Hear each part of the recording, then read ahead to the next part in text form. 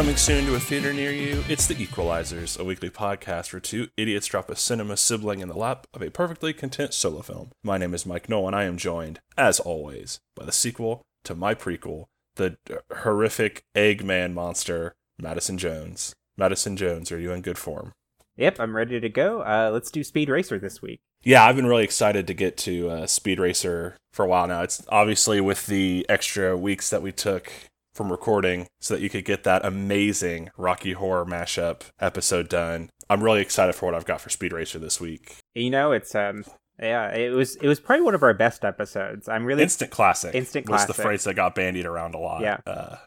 Yeah. Well, one of us has to get out of it because one of us has to...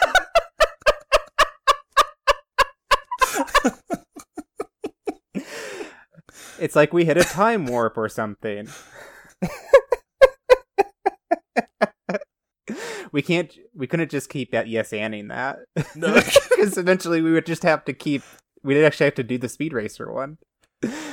Well, Madison, I think it's time that we hit that time warp again and go back to your pitch that, if you will recall, as I'm sure the listeners do, I challenged you at the end of Christian Mingle 2 to provide us with a sequel or prequel of your choice to The Truman Show, starring Jim Carrey, with the stipulation that it must be a crossover with the Rocky Horror Picture Show. Yes, I remember.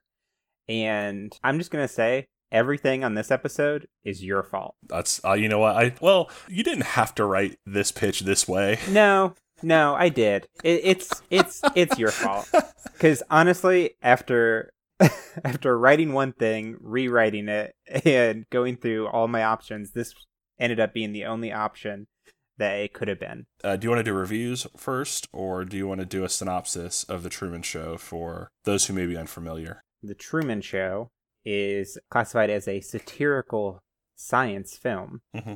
And it's about a guy named Truman Burbank, who is a reality star unbeknownst to himself. And basically, his whole life has been videotaped since his birth. And I'm not sure how old he is in the film. Mm-hmm. Probably like 30s, right? Probably. Yeah. I don't know if it ever goes into how old he is, but he is just starting to catch on that his whole life is a reality show. Mm-hmm. And it's apparently a show that the whole world watches because it's like the hottest shit that's on TV at the time. And its conception was by a man named Christoph, who is the director, who has this sort of God syndrome about him.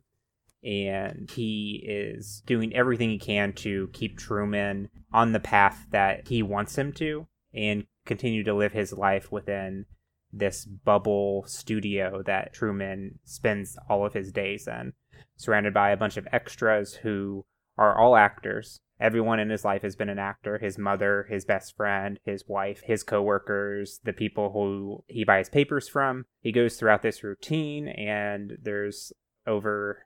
Is that the number of cameras in the... Yeah, I don't remember. Yeah, it was like in the thousands or something like that, including a camera that's on his button that he doesn't know about. Obviously, in this movie, he kind of catches wind of it, and that's what the movie's about, is him figuring out that his whole life has been this fabrication, and it's his story of trying to escape. I thought I was rewatching it that, like, it seems weird that this show's been going for 30 years, and then in the span of, like, a month, so much shit just goes so wrong that he catches on. Like, randomly his car picks up the frequency of, like, the production crew, and, like, a light falls in the middle of the street, and, like, they write it off as, like, a spaceship or something, like jettisoned something, like an airplane had to jettison something, and blah blah blah.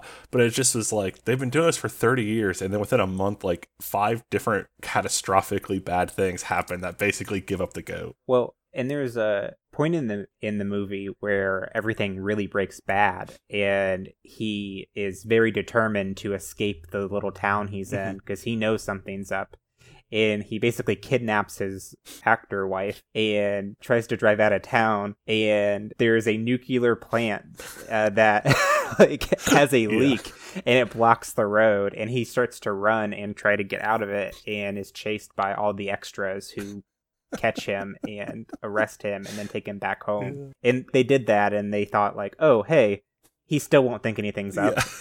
But towards the end of the movie, it looks like he's finally convinced that, oh no, his life isn't a reality show. Mm-hmm. And he eventually ducks them by knowing where one of the cameras is and fakes that he's asleep in his basement. And he sneaks out and he ends up on a boat and sails to the edge of this huge studio to a door.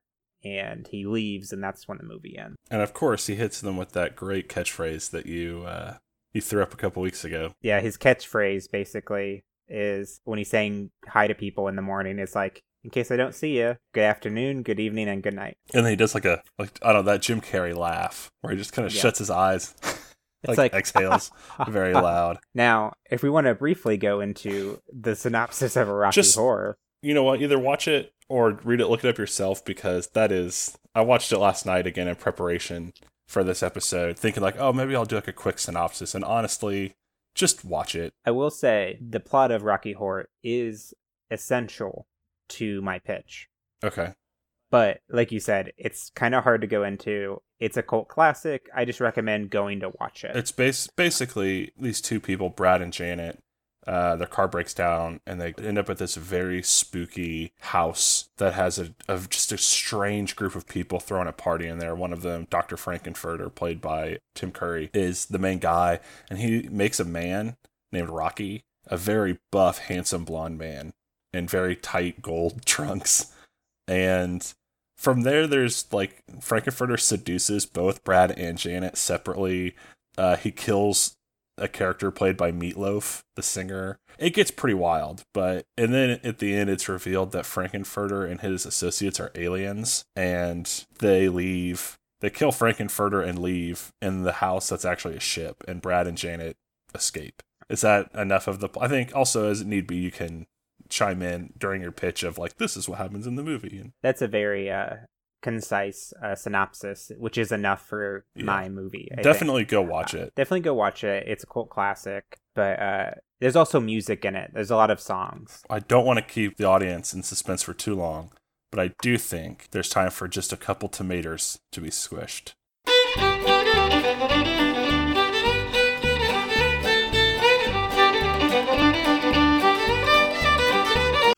That's right, gang. Welcome back to another installment of Daddy's Tomatoes. Our first squishing comes from Akhil A, A-K-H-I-L, who gave this movie 4.5 stars. Remembering the scenes of this movie will increase the influence of it on you. One of the best. End of review. I just like, remembering the scenes of this movie will increase the influence of it on you. That sounds like a robot. Yeah. Like, or an alien. Or like the back of like a bottle of allergy medicine or whatever. Like, like a doctor prescribing medicine, and like on the back, the directions are like, remembering the scenes of this movie will increase the influence of it on you. Yeah. This one's a little stranger, and I'm going to put my own kind of flavor on it, so forgive me.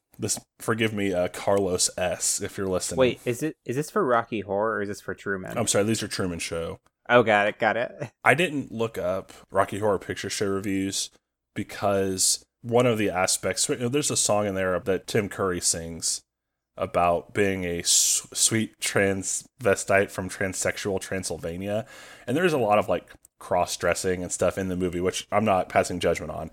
I really didn't feel like I wanted to go through pages and pages of reviews for a movie where most of the reviews were probably going to end up being really transphobic and gross. So I stuck straight to Truman Show references. So good plan. Carlos S, I'm putting my own flavor on this. If it's not what you intended, I apologize. But they gave it 2.5 stars. The review begins, number 233, and then a hyphen, and then, I have now seen this film a few times and still can't make my mind up whether it's great or just a big pile of Jim Carrey horse poo. That's it? Yeah, that's it. So hopefully make up their mind, Madison. Hopefully they make up their mind. I can't make up my mind about that review. That's a good point. So is the review great or just a big pile of Carlos S. horse poo? I think it's the latter. Yeah, the I agree. Poo one. I have 2 more. They're very quick. Louisa L., 4 stars. This funny is hilarious and so original. Love. Watching it the second time made me realize what they did to Truman was wrong. Like, I love that you can watch this movie once and not be like, this is really fucked up. Yeah, be like, oh yeah, Christoph's totally right. We should keep this guy captive. Yeah. It's like, what's that dude complaining about? He has the perfect life in this bubble that he never gets to leave, where his best friend is actually not his best friend, Yeah. and is honestly his like the biggest. The thing about the movie is I don't like Christoph for sure, because he has this whole god complex thing, but he obviously has that complex and got other stuff going on. The best friend guy is just a dick. Oh yeah, everybody else in this movie is just an asshole. Yeah, and like, what are they fighting for? Like, to live in this shitty little town, and like, because they have to all live there too, right? There's no way everyone goes home when the studio ends. Yeah, there's some world building questions that are left just to the viewer's imagination in the Truman Show. This is the last review. It's the shortest one. Jeffrey P gave this half a star. I don't want to talk about it. End of review. No one asked you to. Yeah, I know. Like, you actively came into this board to put this review and then just say, I don't want to talk about it. Jeffrey R? P. Is everything okay, Jeffrey R? I mean, maybe, but Jeffrey P is the one who wrote this review. Oh, Jeffrey P. Sorry. Jeffrey R's got a whole other bag of problems that I don't want to talk about. A lot of baggage. A lot of baggage with Jeffrey R. Do you think this is a King Dwarf 69? I think it's been a while since we've checked in with our good friend and movie review superstar, King Dwarf 69. Yeah. Cool. For any new listeners, basically Madison and I come up with reviews under the guise of King Dwarf 69, where the title we alternate word for word, and then the body of the review we alternate sentence for sentence. So this is your rodeo today, Madison, so I'll let you start us off with the title. Lovers of bubbles and mirrors can see both the sides and another side if they only open up some delicious cans of sweet Pepsi.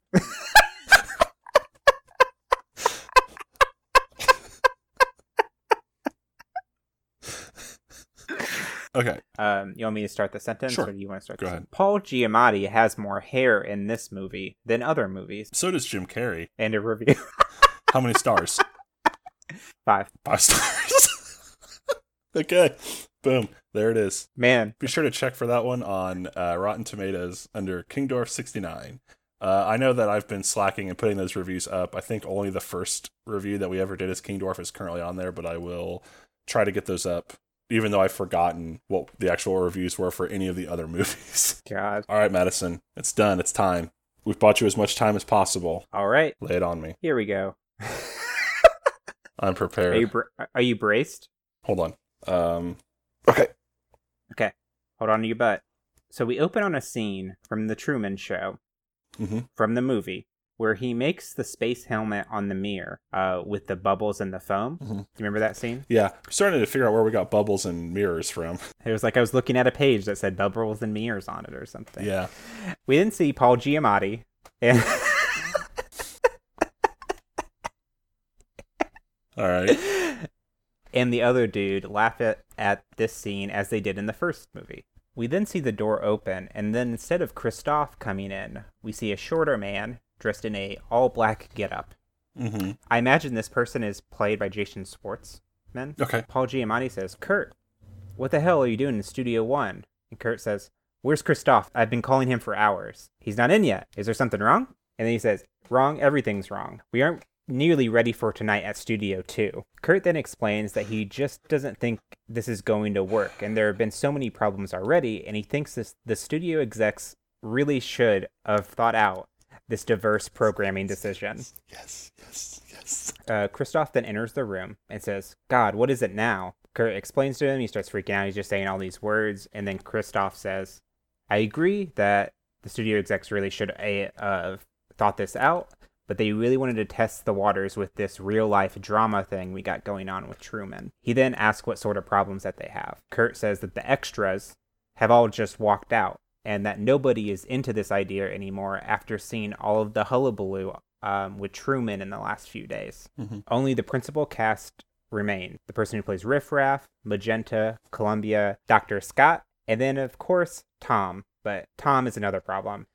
Also, the carpenter hasn't arrived yet to lay down the tracks for Dr. Scott's entrance scene in the second act. Christoph then grabs Kurt by the shoulders and tells him to calm down. This TV special is a classic haunted house story. They have hired some of the most highly trained improvisers in the business, and that if anything goes wrong, They don't know what to do, or at least they'll keep everything straight as possible. Also, Studio 2 is the newest state that's also red leather, yellow leather, red leather, yellow red, leather. yellow, leather. Yep. That's how that goes.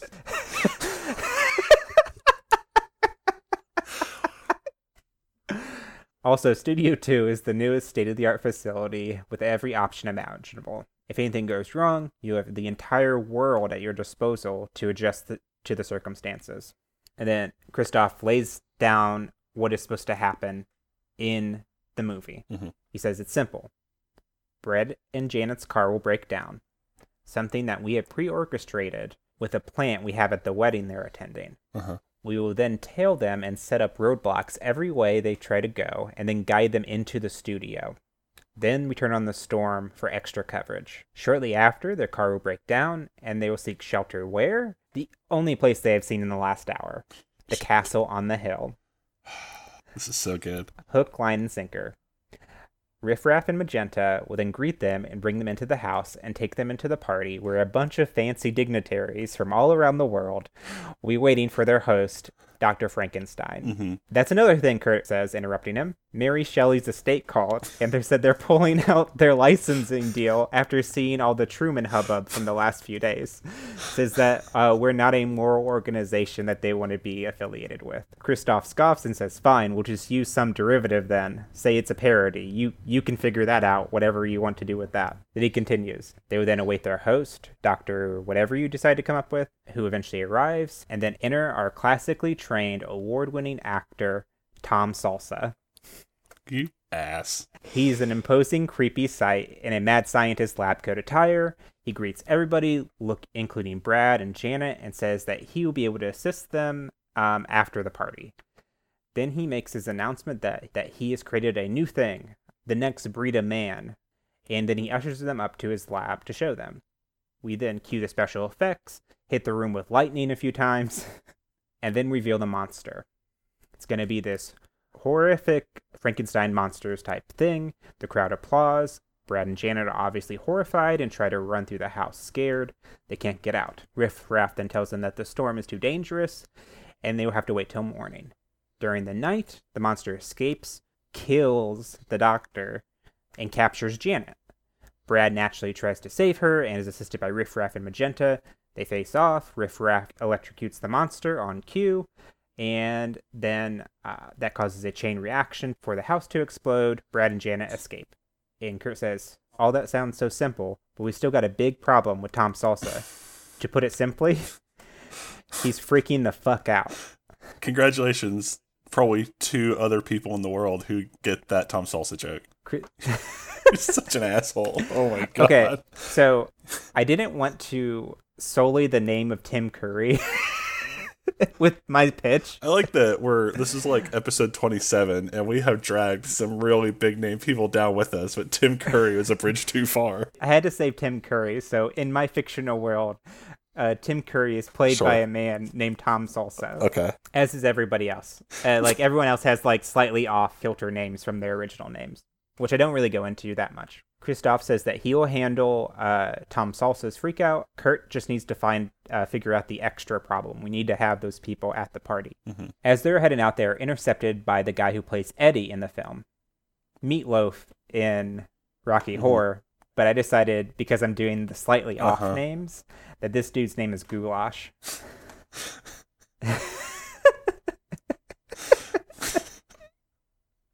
You did this, Mike. I know. No, hey, I'm loving it. I'm having a great time. Mike's loving it. Yep. Through this scene, we learn that he was actually set to play Frankenfurter, but was passed along when Tom Salsa became interested. Mm-hmm. He then says that Salsa will never be able to handle the pressure of improvising so much because he's a stage actor, which gives both Kurt and Christoph pause. Kurt is about to respond to him, but Christoph interrupts him and digs into Goulash and tells him that he is just jealous of Tom Salsa and that Goulash is an untalented hack who wouldn't be fit for playing a corpse on NYPD Blue. Damn. And let alone a Christoph production. He then tells him to get out of his sight. Kristoff's an asshole. That was established in the first I would movie. say I don't know if it's too much of a stretch of the imagination that a guy who gaslit somebody for 30 years in a dome city, it's too far of a stretch of the imagination to think that they would be a dick to their extras. Kristoff walks away from him. Kurt then pats him on the back and says, maybe next time. And as they walk away, we see Goulash's hand clench. Oh. Mm-hmm. I'm sorry. I just love that your sequel idea so far, which is, and I love it. I am legitimately, it's great. Was like, let's do a behind the music on the Rocky Horror Picture Show set in the Truman Show universe. Yeah, I'm loving it. It's great. Yeah. Kristoff then enters a room where we see a very sweaty and nearly naked Tom Salsa sitting in the corner with a towel around his neck. He exclaims to Kristoff that he just can't go on. He doesn't believe in this project and that it all just seems sort of like a gimmick, that it's impossible to make this role come out as the studio execs want him to. It may be easy for all the other people because they're highly trained improvisers, but he is not. Kristoff stands him up and says, "Fuck the execs. You're Tom fucking Salsa. You were Prospero. You're Titus Andronicus. Not in the way Shakespeare imagined those characters to be, but you made it your own. Don't see this role as Mary Shelley's Frankenstein." Was Tim Curry in The Tempest and Titus Andronicus? No, I made that up because I set him up as like a classic. No, that's great. Perfect. I was going to go like look up those renditions if they exist. All right. For sure. Go ahead then. Continue, please. Wishful thinking. Because I'd watch the shit out of all of those. But anyway, Kristoff then says, "Don't see this role as Mary Shelley's Frankenstein. We've seen that 1,000 times before. Do something new. Do something bold. Do something that you want to do. Do something that speaks from within you. Be you." And then Tom Salsa nods and he's like, "Okay, I can do it." So then we cut to Kurt. He was on the phone calling in a favor to a local theater troupe that he's a part of. And he's trying to find extras. Mm-hmm. They are currently doing a performance of Chicago and have a show that night.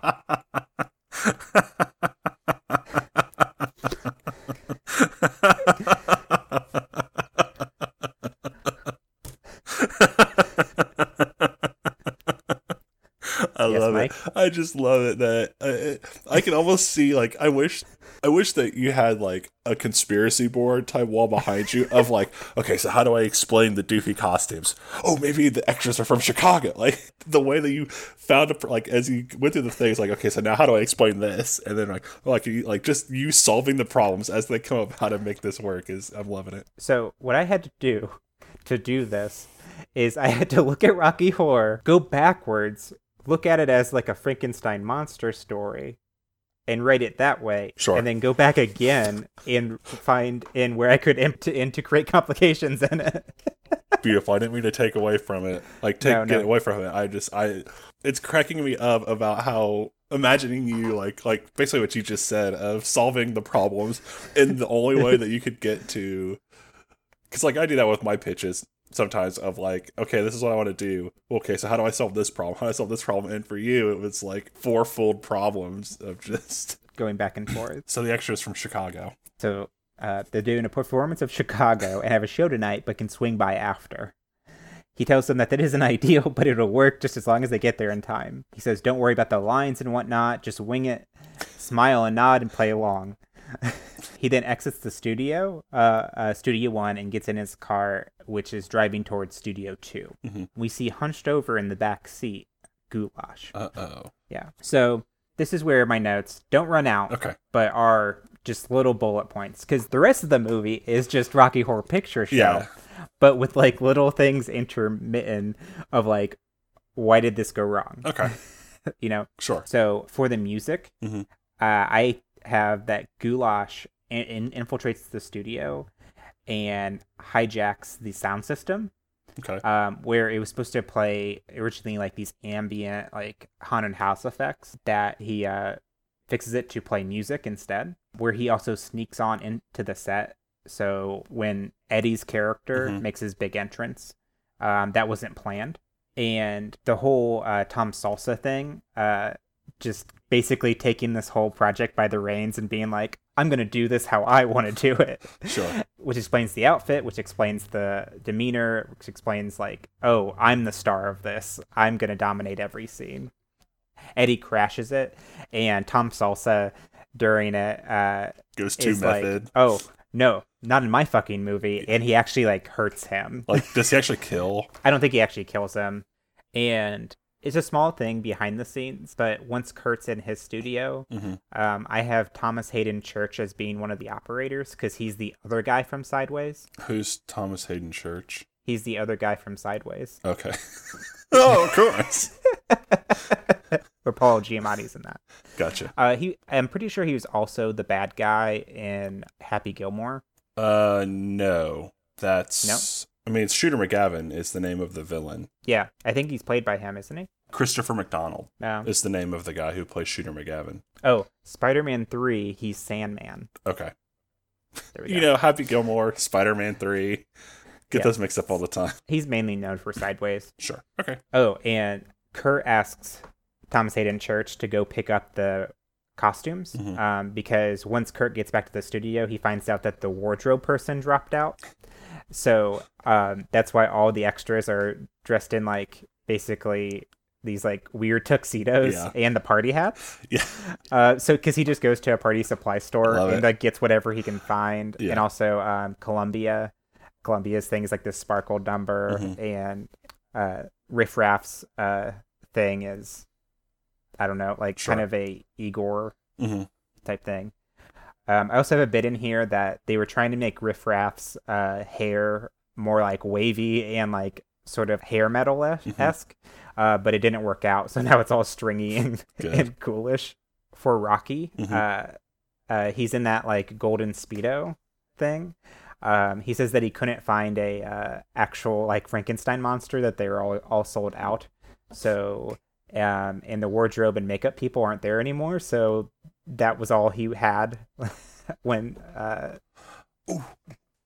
go ahead. What if that's what he's wearing? Like, he's in the makeup chair waiting for makeup, and so he's wearing that because it's going to be a lot of like body makeup, and no one shows up, but he waits there, and eventually they're like, fuck, he's on in like 2 seconds. So they like just wrap him in a shitload of bandages and put him in the tank, and that's why he's wearing the skimpy trunks, is because originally it was for body paint and makeup.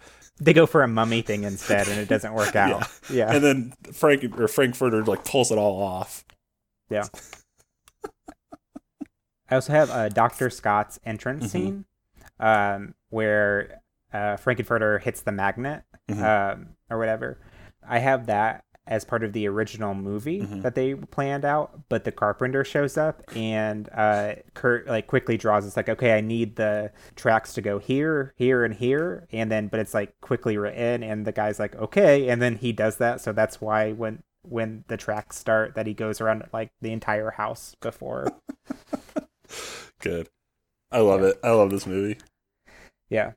And I think, like you said, most of the movie is just them trying to find creative solutions to Tom Salsa, like Shanghai and the whole set and everything. So I think that leads to the end. So they just keep adjusting and adjusting until they get to a point where they're like, okay, just get Brad and Janet out of the house, and I'm going to like fucking launch this set. And then they hit the button. I like that the aliens angle is Kurt just like, okay, this is over. We got to stop this now. And I think they got like alien costumes from the shop too. It's like, maybe we could do something with this. I don't know. So what's the criminologist? What's the guy who they insert every so often? Like, he's telling this tale. I think maybe he at the beginning is supposed to be just like the storybook type, like a Christmas Carol, a guy reading the book or something, and then he's doing that. I don't know how to explain everything, know. Sure. No, that's fine. Maybe they like make him get weirder, like, because there's the bit where he gets really into the time warp with dance, which I love. But like, so maybe they're just like, listen, thanks for coming in on such short notice, but there have been some changes to the script. Yeah. Things that like I can't explain well are just a lot of the Brad and Janet stuff that happen in the movie, because Dr. Frankfurter like pretends to be the other and tries to have sex with both of them, and Janet has sex with Rocky. There's a lot of like controversy with a lot of that type of stuff in the movie, because there deals with like some heavy topics of like consent and stuff and whatnot, and sort of like virgin shaming in the more culture of Rocky Horror. Mhm. I didn't really touch on any of that because I I don't understand. know where to go Yeah, with I that. understand. But there are, I actually found a really good article. If Okay. people want to read more about that stuff, they can go to them.com and search the blurring of We can sexual. link it in the show notes.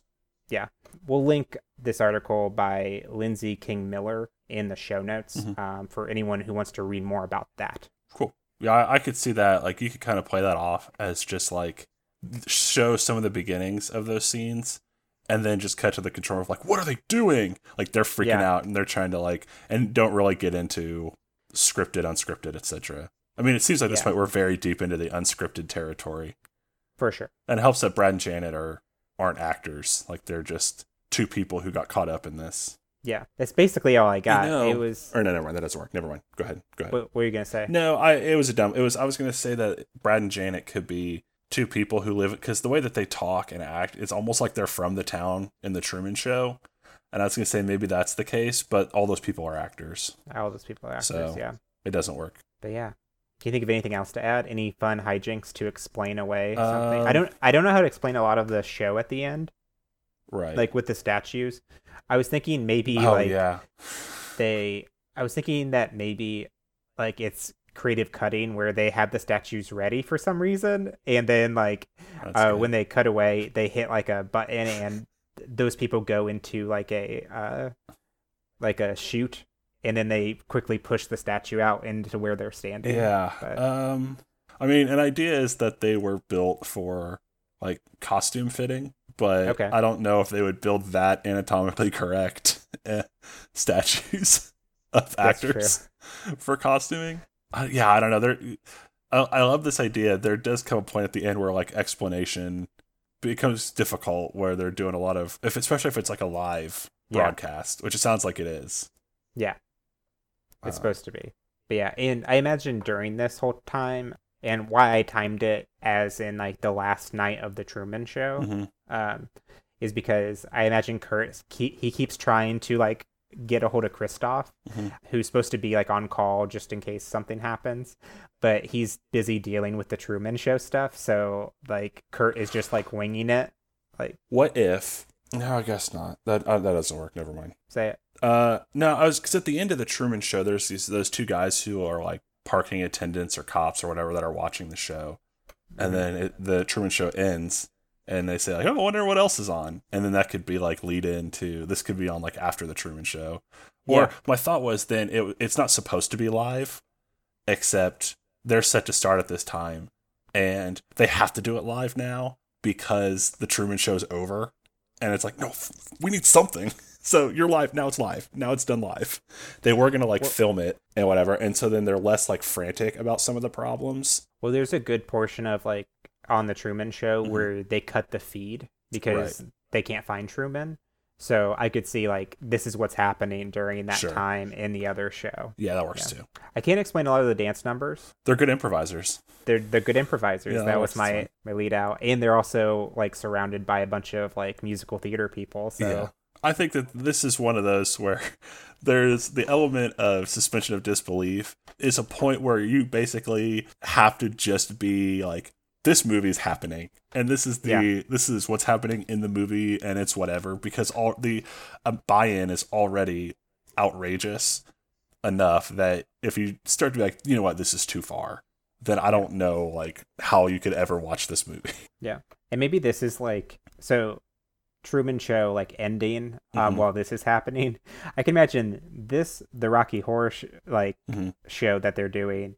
This is what causes a bunch of lawsuits, and it like really like bankrupts Kristoff's Productions. I mean, the Truman's lawsuit alone is gonna bankrupt. Probably. I also like the idea is once they do the launch and we pan outward, we see a bunch of little other bubble studios. Like, it's like, what fucking movies are going on in there, man? Yeah, that's what I was thinking with, like, they're, like, desperately borrowing from those. For Rocky Horror, like, the spaceship and stuff, they borrowed from something, and the costumes. Well, I was trying to, I did a lot of, like, because in the stage production of Young Frankenstein, there's a huge tap scene, where in the movie it's just a smaller one. So I was like, oh, man. I was trying to like maybe the people, instead of doing Chicago, they were doing Young Frankenstein. Mm-hmm.